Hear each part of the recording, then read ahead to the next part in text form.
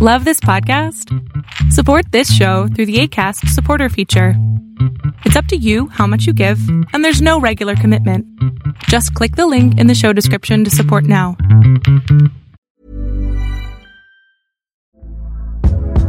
Hey there, it's Michelle Norris. I'm host of a podcast called Your Mama's Kitchen. When I travel, I'm usually looking for a way to find a taste of home when I'm not at home. And one of the things I love to do when I am at home is entertain. And Airbnb allows me to do that. When I was in California recently, I rented a house that had a great kitchen. And when we were sitting around the table, we were all thinking, we're in someone else's house. Someone could be in all of our homes as well. If you have a home, but you're not always at home, you have an Airbnb. Your home might be worth more than you think. Find out how much at airbnb.com/host.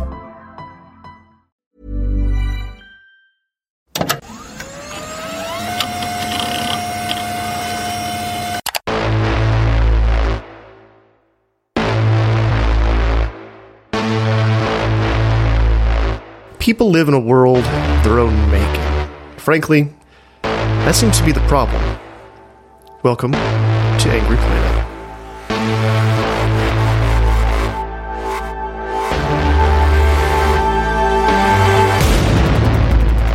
Hello and welcome to Angry Planet. I'm Jason Fields. And I'm Matthew Gault. Militaries around the world are preparing for climate change. That's true even in countries where politicians are indifferent to global warming. Or at least were. But what about the emissions being spewed by those militaries themselves? Joining us to talk about that today is Doug Weir. He's Research and Policy Director at the Conflict and Environmental Observatory. And he's actually studied this issue, which makes him one of very few. So welcome to the show. Thanks a lot for having me. How much do we actually know about military greenhouse gas emissions? Yeah, so this has been an interesting process. I think historically there's been a lot of focus on the US and the US emissions because they're pretty substantial, very substantial, to be fair. What we do know has tended to come from academics who have tried to figure out what's being emitted. And the main reason that's the case is that the militaries themselves don't really report their emissions particularly effectively or indeed at all effectively at the moment. But a lot of it is guesswork, really. You can see, for example, one study looked at the US and how much oil and hydrocarbon products the US military gets through every year, and then made some assumptions based on that. But honestly, we don't really have a particularly clear handle on the emissions from most militaries around the world.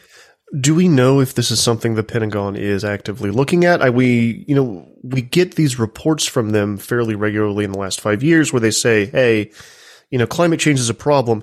Here's what we're going to do as, the world starts breaking down. Here's our game plan, et cetera, et cetera. And I believe, we come to the idea for this episode, Jason, because in one of the previous conversations with a guest, someone brought up, hey, has anyone ever looked at what the military emissions are? So does the Pentagon, do we know, obviously they're not reporting it to us, but do we know if the Pentagon is even studying this thing or even thinking about it in this? Yes. There are people thinking about it. There are people doing things and taking action. There have been for quite a while. It has reduced its consumption over the last few years, but it's a question of what's the motivation for doing that. And what we've tended to see from the US is that they're mainly motivated by making them more effective at fighting wars. So it's a question of, okay, we don't have to fill lots of tanker lorries full of diesel and ship them to forward operating bases and they can be attacked along the way. Let's get some renewable energy in those forward operating bases instead of relying on diesel generators. And it's that kind of mentality rather than, we're having a massive impact on global climate change. We probably ought to do something about that. That seems to be changing a little bit, but I think part of the issue we see with not just the US, but militaries around the world is where's the motivation? What's the motivating factor for them to change their behaviors? And historically on environmental issues across the board, militaries enjoy this sort of sense of environmental exceptionalism, that they're kind of outside of the norms and rules which govern the rest of society and other sectors. And so there hasn't been the same pressure on them to take action as we've seen on, I guess it makes sense in the way that the military feels like, well, if you need us, you need us. And if you need us, you're not going to care what kind of emissions that we're spewing out, I guess. Yeah, to a point. But then it's a question of, well, if the militaries themselves are contributing to the security problems that they're trying to deal with, obviously you could probably say that for weapons proliferation generally, and there's arguments to be had there. But particularly now you've got the US and others from NATO who are positioning themselves as leaders on climate security. Then there's this question of, if you want to be leaders on this issue, then you really need to start getting your own house in order at the same time. And military vehicles of various kinds are pretty lethal as far as environmental, impact, right? I mean, they use some of the dirtiest fuels and they use them in great abundance. Can you talk a little bit about that? Yeah, I think it kind of speaks to a wider problem as to why anybody who's expecting massive radical change in emissions overnight is probably going to be disappointed. So when you look at the length of procurement for most military vehicles and for how long they tend to be in service, it's decades. It's not like people changing an iPhone every 2 years. This is sitting on a main battle tank for 20 years, 30 years. And at the same time, at the moment with our current technology, there's no way of driving that 60-ton main battle tank on electric batteries. These are some of the issues we're going to have to sort of accept and work around. And militaries are going to have to come up with some clever solutions. Obviously, the nature of warfare is changing all the time. Maybe there will be changes in relation to that. Until they kind of start accepting this and until there's some external pressure on them to actually start generating these changes and using these vast quantities of money which are sunk into military R&D and military procurement every year to actually sort of move to more sustainable procurement, then we're not really going to see the change we need. But it does ultimately come down to this question of how much military are we going to need? How is it going to be used? What are the environmental impacts of that? Because it's going to get increasingly less acceptable for them to operate in the way that they have been operating because of the international concerns about a changing climate. So we have this big COP6 going on right now, right? Started yesterday. Do we know if this is something that's even part of the conversations that are happening there? Is this on the agenda? Is this something that anyone's actually talking about at those levels? Yeah, so I guess you probably need to step back a little bit to the Kyoto Protocol. So back in the latter stages of the last century. So in order to get the US on board with the Kyoto Protocol, military's emissions were excluded from reporting under it. And that was one of the key diplomatic asks of the US. There's an interesting congressional meeting the following year where featuring some Joe Biden character and John Kerry, I think his name is, the current US climate envoy, who is there praising the diplomatic team who had managed to get this blanket exemption for military emissions. And saying, his public servants get a lot of flack, but you guys have really pulled it out, knocked it out the park, and it was an amazing job. And it's like, well, times do change, don't they? But because of that kind of set the tone for many years. And then under Paris, military emissions reporting became voluntary. But we see it a lot with these multilateral environmental agreements, these environmental treaties and processes. The military stuff tends to be excluded. So there's a treaty banning mercury, for example. In order to get the US on board, military applications of mercury had to be excluded from the convention. It turns out you need them in night vision goggles and things. So we see, again, this kind of military exceptionalism story, which we see, and it's been the same with the UNFCCC in Paris. So after Paris, military emissions reporting was the Intergovernmental Panel on Climate Change, which kind of sets the standards for how governments should report to the UNFCCC on what they're doing to reduce their emissions. They do have guidance on how militaries should report. It's not particularly great, and that's something we've been looking at for the last few months, trying to get a kind of overview of what countries actually report to the UNFCCC. Because if you're not reporting your emissions, there's no way you're going to cut them, because if nobody knows what you're emitting and you don't know what you're emitting, then you can't even have that conversation about how to reduce them. So historically, we've tended to see military emissions excluded from the agenda of the COP process, and COP26 is no different. But this year, there's been a definite uptick in the number of civil society organizations and campaigners who are flagging this as an issue alongside some of the other stuff which isn't included at the moment, like aviation. So there's a lot more attention on it this year than there has been previously, but it's still not on the formal COP agenda, shall we say. In a report that your group put out recently, you talk about the major source from militaries of greenhouse gases, and it's not combat. Where actually does this come from? Yeah. So this is the thing, there's preconceptions and misconceptions, I suppose, that when we think about militaries, we think about the tanks and the vehicles and stuff, think about the bases. And just in reference to that reporting to the UN, those are the two categories which can be reported under. So it's mobile fuel use, so for vehicle, your tanks and things, and also stationary fuel use, so heating for military bases.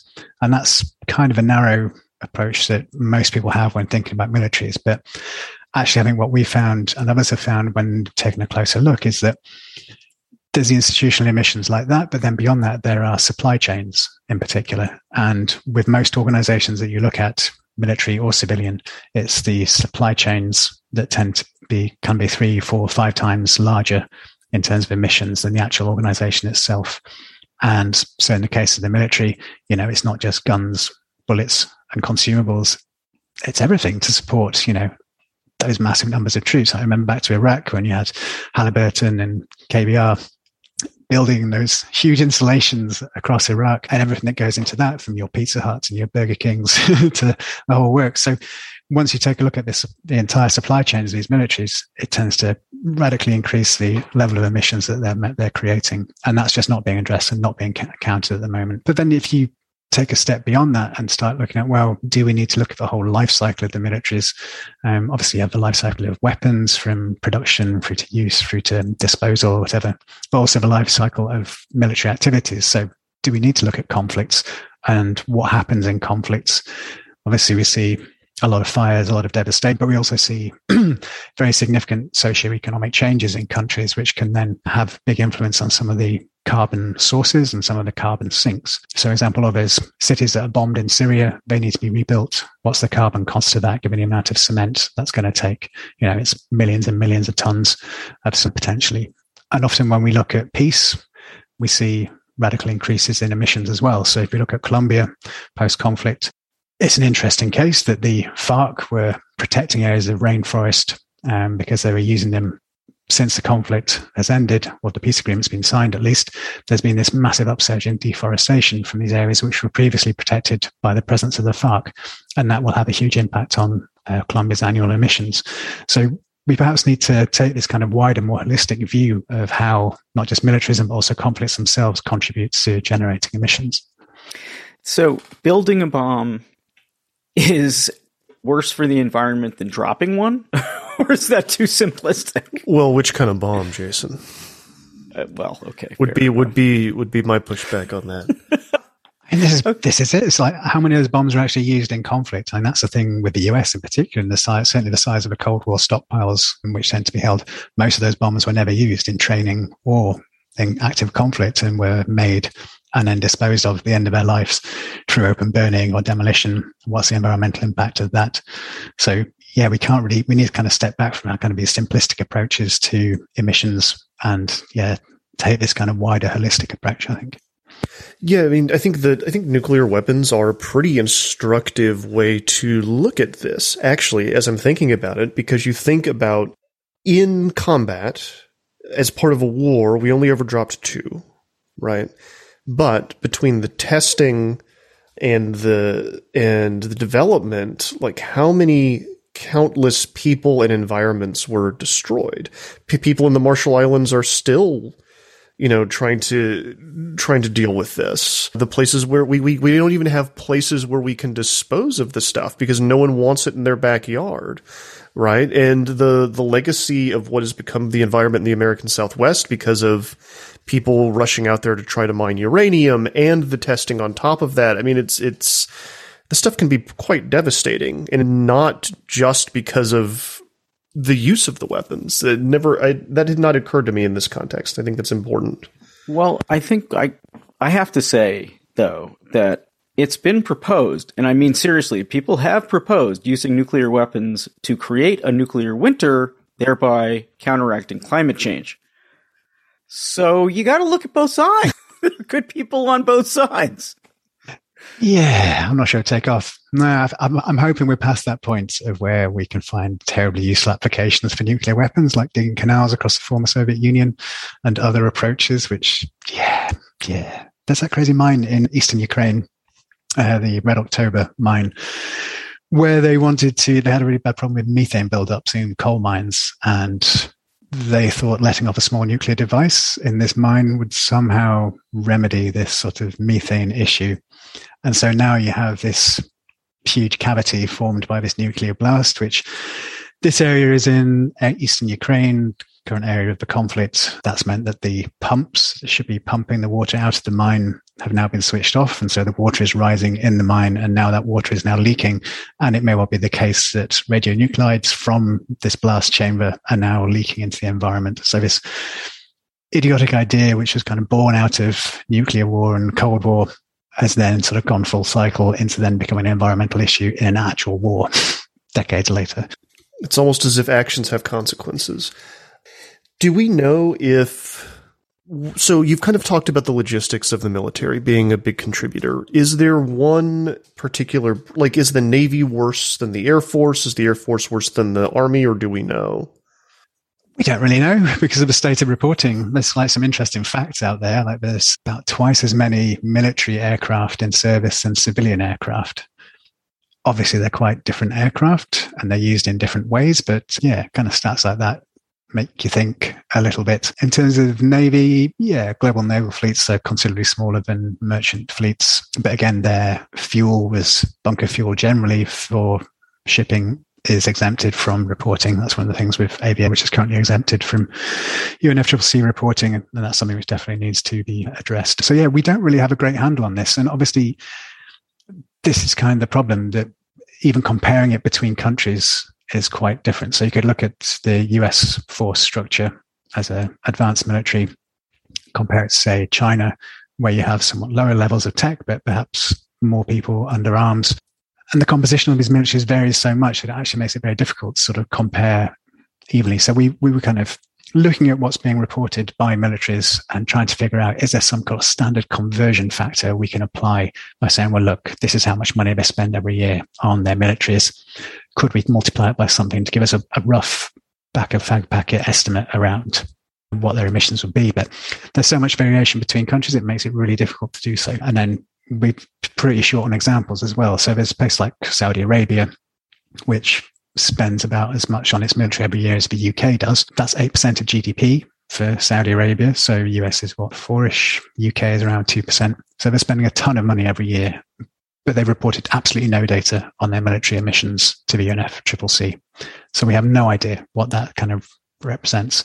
And interesting, so the other day they were saying, well, we're going to go for net zero by 2050, start making this transition. But it's like, well, are you going to include your military emissions in that? And that'll be interesting to see whether that's ever on the agenda for the Saudis. But yeah, there's just these huge black holes, essentially. Ready to pop the question? The jewelers at BlueNile.com have got sparkle down to a science with beautiful lab-grown diamonds worthy of your most brilliant moments. Their lab-grown diamonds are independently graded and guaranteed identical to natural diamonds. And they're ready to ship to your door. Go to BlueNile.com and use promo code LISTEN to get $50 off your purchase of $500 or more. That's code LISTEN at BlueNile.com for $50 off. BlueNile.com, code LISTEN. Hey, it's Ryan Reynolds, and I'm here with Keith, co-star of my upcoming film, If, only in theaters May 17th. Do you want to tell people the big news? All right, I'll do it. Sign up now and you'll get unlimited for $15 a month and 6 months of Paramount Plus Essential Plan on us. MintMobile.com/switch. Upfront payment of $45 equivalent to $15 per month. Unlimited over 40 gigabytes per month. Face lower speeds. Videos at 480p. Active Mint customers by 531.24 get 6 months of Paramount Plus Essential Plan. Auto renews after 6 months. Offer ends May 31st, 2024. Separate Paramount Plus registration required. Terms and conditions apply if rated PG. You did mention one specific case that I thought was interesting, because you mentioned what happens when a sortie of B-2 bombers makes a flight, and you actually calculated how much carbon was put out. And it's not a matter of the number. I'm just wondering, just some sort of perspective. Is it a large amount when, a couple of bombers go out compared to, I don't know, let's say civilian air? Not necessarily. And I guess you could, there's a forthcoming book by Nita Crawford, US professor who's done quite a lot of the digging into the US emissions in particular. And she takes quite an interesting approach of sort of generating a per capita figure for the emissions. So on the one hand, you can look at the US military emissions as a whole and say, well, look, that amount places them somewhere between Peru and Portugal if they were a country. So by rights, they should probably have a desk in Glasgow at the COP26 at the moment, because they're potentially a more influential country than many of the countries who will be represented there in terms of their emissions. At the same time, it's like, well, on the scale of the US emissions as a whole, that's maybe 1% of the US's annual emissions. So it's not huge. But then if you look at it on a per capita basis of how much, so if the DoD was a country, how much would every service member or employee, and it's like 2.4 million employees of the DoD, and they would have it'd be emitting around 40 tons a year annually. So a Swedish person would emit 5 tons a year annually. The UK, it's about 7.5 tons a year. So yeah, there's different ways of looking at it. But the thing is, we might get arguments saying, well, why are you signaling out the military here? Why are we focusing on the military so much? And it's really because A, we haven't focused on the military at all and enough historically. B, this is a considerable amount of carbon, particularly compared to most of the countries of the world. And C, that unless we start focusing on them, we're not going to get any change. And ultimately, we're going to have to make that decision of, do we actually encourage our militaries to emit less? And if they're not going to emit less, then do other sectors have to emit even less to make room for the military within those carbon budgets? Do we have to have smaller militaries working in different ways? Can we get those technological developments which are actually going to reduce their emissions? So there's a lot of difficult decisions to be made, and which probably won't be made satisfactorily, I would imagine. How do you... a big part of this conversation has been, and this is kind of, the nature of military reporting, has been how much of this is a black hole, how much of this is just unknown. How do you study something like this when there are so many unknowns? Yeah, so next week at the COP, we're going to launch a new website, militaryemissions.org. And on there, we have an interactive map. And so we have selected, the UNFCCC, the UN system, it divides up countries into either Annex 1 countries or non-Annex 1 countries. So Annex 1 countries were the ones back around the time John Kerry was praising the escape of the US military from emissions reporting, the countries who were kind of most industrialized. So there are around 44 plus the EU Annex 1 countries, and they're the ones who have to report every year. They're the ones who's more industrially developed and who are creating more emissions or have historically created more emissions. So they're the ones who have to report every year. So in theory, that should give us an annual report where we can look into it and go, well, this is what their military is. In reality, the standard of emissions reporting isn't particularly good in those annual reports. In addition to that, we looked at who the 55 biggest military spenders every year. And that brought us in a chunk of other states. And these are the non-Annex 1 countries. And those are ones who were sort of developing countries at the time it was being negotiated. But that now includes Saudi Arabia. That now includes Israel, China, India, Pakistan, all of whom have pretty large militaries. Like China is second after the US every year in military spending. They don't have to report every year in the same way that the Annex 1 countries do. So on our website, we present what it's around 55 countries are currently reporting. Those are ones who are spending the most on weapons and who have reporting obligations. What we have seen from the Annex 1 countries, so those are developed countries, we've tried to grade them to see what the quality of reporting is. And only 4 countries out of those 44 have reached fair in terms of their reporting, so that they kind of comply with the very low standard being set by the UNFCCC. Of the non-Annex 1 countries, absolutely none of them are reporting their military emissions in any kind of meaningful way. For some of them, we don't even have reports for 2014, 2012, 2016. So they're the most up-to-date reports we've got on their emissions. And in there, military stuff doesn't tend to be mentioned. China, they report a little bit, but overall it's really dire, to be quite honest. And then within the Annex 1 countries, those who are reporting their emissions every year, there's a huge variety. So these IPCC standards, where you're reporting your fuel use or your stationary emissions from your bases, they kind of get aggregated together into a lump. So doesn't really tell you very much. And they tend to get mixed in with other things like citizen defense, mountain rescue teams, and things. Some countries don't report at all because they don't think military should have to report anything. So they've got this huge variety. So again, going back to this question of can you compare between countries? No, there's very little standardization. It's not comparable. It's not transparent. It's not open. There are some who seem to be reporting, but wouldn't feel confident saying that it was particularly good or particularly comprehensive, and particularly because it only just covers fuel use and heating at bases. It doesn't bring in supply chains or these other emission sources we've already talked about. There's no enforcement mechanism whatsoever. I mean, you're saying it's voluntary, but even for emission reports that are not voluntary, there's still no actual penalties that I can think of. Do you think this is ever going to change? Do you think that there is any way to hold militaries accountable? Well, in theory, they should be held accountable by their governments. How that works in practice? Sure. Yeah. Ultimately, it's up to the public and us, I think, to hold them accountable, to scrutinize them, to make a fuss, public opinion.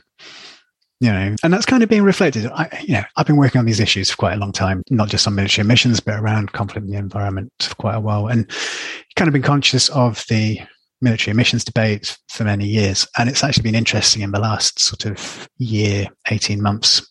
You've had a real sort of uptick in attention and interest from NATO, for example. So last June, NATO had made a big fuss that they were going to be pivoting to climate security in China. That was kind of the outcome of their summit thing. And they also were going to start looking at their emissions. And there's a lot of build-up in this, a lot of coverage, Washington Post, elsewhere, lots of Jens Stoltenberg, Director General of NATO, former Norwegian Environment Minister. He's pretty seized of this matter and he's giving a lot of attention. The actual summit outcome wasn't quite what we were hoping for. It was like NATO itself will start to sort out start to look at some of its emissions. NATO members will make significant, badly determined or ill-determined cuts to something or other by some point in the future. And if not, we'll certainly start thinking about this stuff. So yeah, it wasn't quite what we were hoping for, but at the same time that this discussion has even started is, a huge shift in thinking and attention. And then you have some countries, I mentioned, like the UK and Switzerland, who have passed their net zero legislation and so are legally bound to get to net zero by 2050. And for quite a lot of countries with large militaries, they will find that their militaries and ministries of defence are the largest single emitters within government. That's certainly the case in the UK with the Ministry of Defence. So unless, it's getting harder and harder for them to kind of ignore the facts, you've got this very large elephant in the room, covered in camouflage material, presumably. That's why it's been so difficult to find all these years. But yeah, countries are going to have to face up to this and start to address this in a more meaningful way. And the debate, the conversation has started. We've seen coverage on Reuters, BBC, Washington Post, in a way which we just haven't really seen before. So there's a hell of a long way to go, don't get me wrong, but the conversation has started and it's picking up momentum. Have you had, or has there been any response from any of the militaries in an official capacity on this? Have they said anything? Do they recognize that perhaps climate change is an existential threat to the military itself, as well as a quite tangible threat to the planet? Yeah, it's definitely changing. You just had this slew of reports from the DoD a couple of weeks ago looking at military installations that were going to be vulnerable to climate impacts, as we've already seen in a few cases in the US. There's more attention on climate as a trigger or a risk factor for conflict, and militaries paying attention to that. Obviously, how you react to climate change where there aren't really hard security solutions to climate change. And if you over-militarize these things, then that's not necessarily going to get the outcomes which we would prefer. But there's certainly a lot more attention, a lot more thinking on it. And, that was one of the outcomes from the NATO summit as well, that Canada were going to set up this NATO Centre of Excellence on climate change to ensure that climate change awareness and thinking is probably embedded in militaries, and they can see how they can contribute to it in terms of early warning data and response capacity and things. So, yeah, it is clearly affecting the militaries. They are more aware of it. Some of them have probably been more aware of it than quite a few in government have been for quite a long time. It's a case of, are they going to start acting on it and acting on it in a way that isn't just providing military solutions to the problem, but is actually tackling the root cause of the problem, which is ultimately our emissions and their emissions. And unless you can do both of those things, then, as I said before, they're not going to be taken seriously as actors in the climate security debate. And I think maybe just, on that as well, I think when you look at trying to create institutional change on environmental issues, irrespective of the kind of institution, a lot of it comes down to the work of individuals. In order to mainstream something across organizations, you have to have some super committed individuals who've got the energy.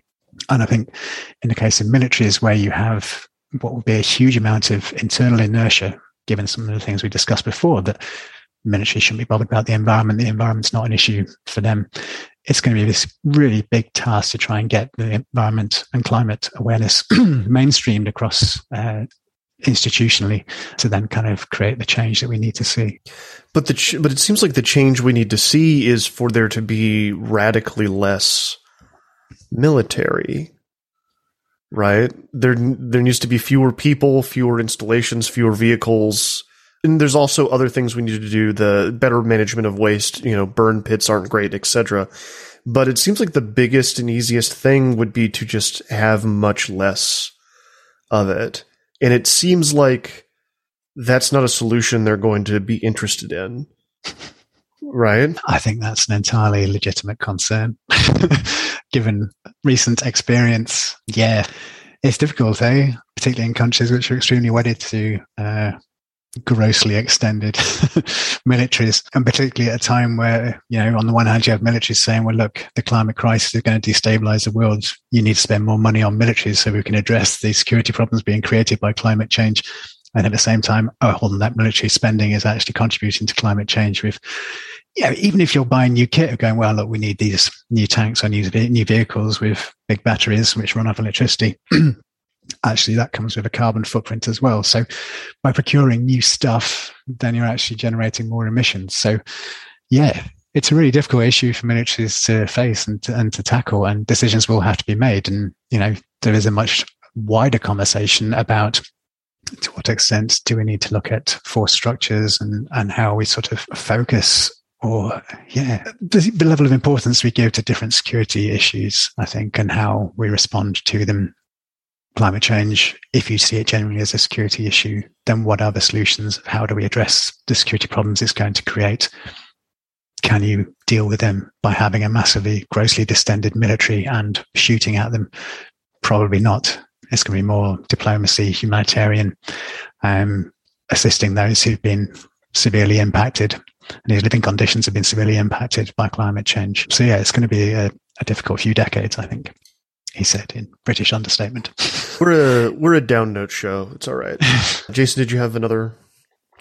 No, what I want to say is that is really depressing. But Matthew, you could also make the argument that we need a lot fewer people, not just, if you're going to go down the line of much smaller militaries. I mean, well, I mean, I'm not arguing for it. I'm just saying, it's along the same line of thinking.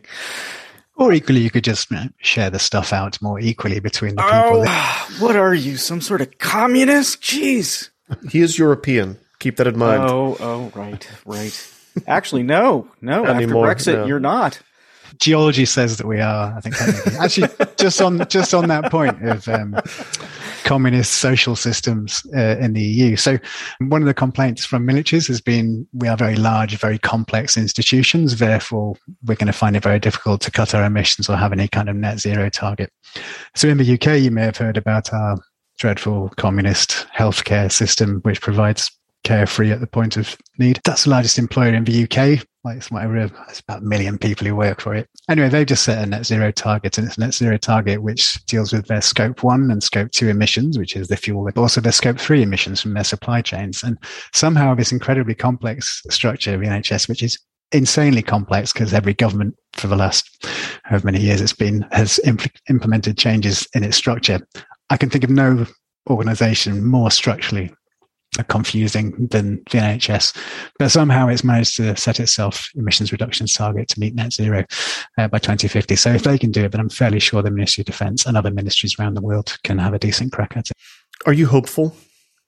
It depends how you package up the hope. I think if it's a fairly small package of hope about oh, this is great. Actually, there's a conversation going on now. Like, look, there's NATO acknowledging that it needs to reduce its carbon footprint or carbon blueprint.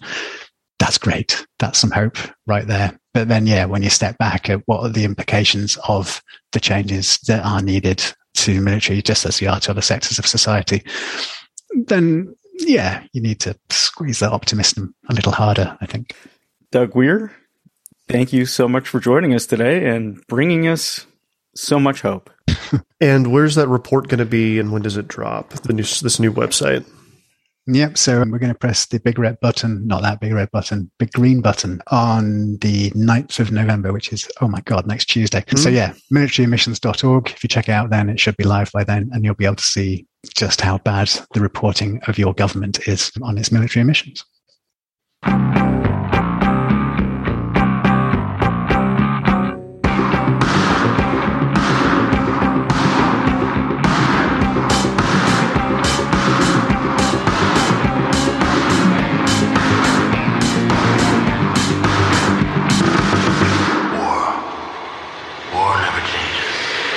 That's all for this week, Angry Planet listeners. As always, Angry Planet is me, Matthew Gault, Jason Fields, and Kevin Odell. It was created by myself and Jason Fields. If you like the show, we are on Substack at angryplanet.substack.com or angryplanetpod.com, where for $9 a month, you get access to 2 bonus episodes a month and commercial-free versions of all the rest. Again, if you like the show, please go to angryplanetpod.com or angryplanet.substack.com and kick us a few dollars. Helps keep us going and let you know that you really like us. We will be back next week with another conversation about conflict on an angry planet. Stay safe until then. When you make decisions for your company, you look for the no-brainers. And if you have a lot of mailing to do, Stamps.com is the ultimate no-brainer. It streamlines your processes to make your business more efficient, which makes you less busy.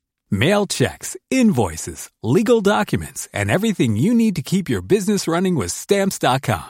Seamlessly connect with every major marketplace and shopping cart. Schedule package pickups and see your cheapest and fastest shipping options from different carriers, with rates up to 89% off USPS and UPS rates. And with the Stamps.com mobile app, you can take care of mailing and shipping wherever you are. Make the same no-brainer decision as over 1 million other businesses with Stamps.com. Sign up with code PROGRAM for a 4-week trial, plus free postage and a free digital scale. No long-term commitments or contracts. That's Stamps.com.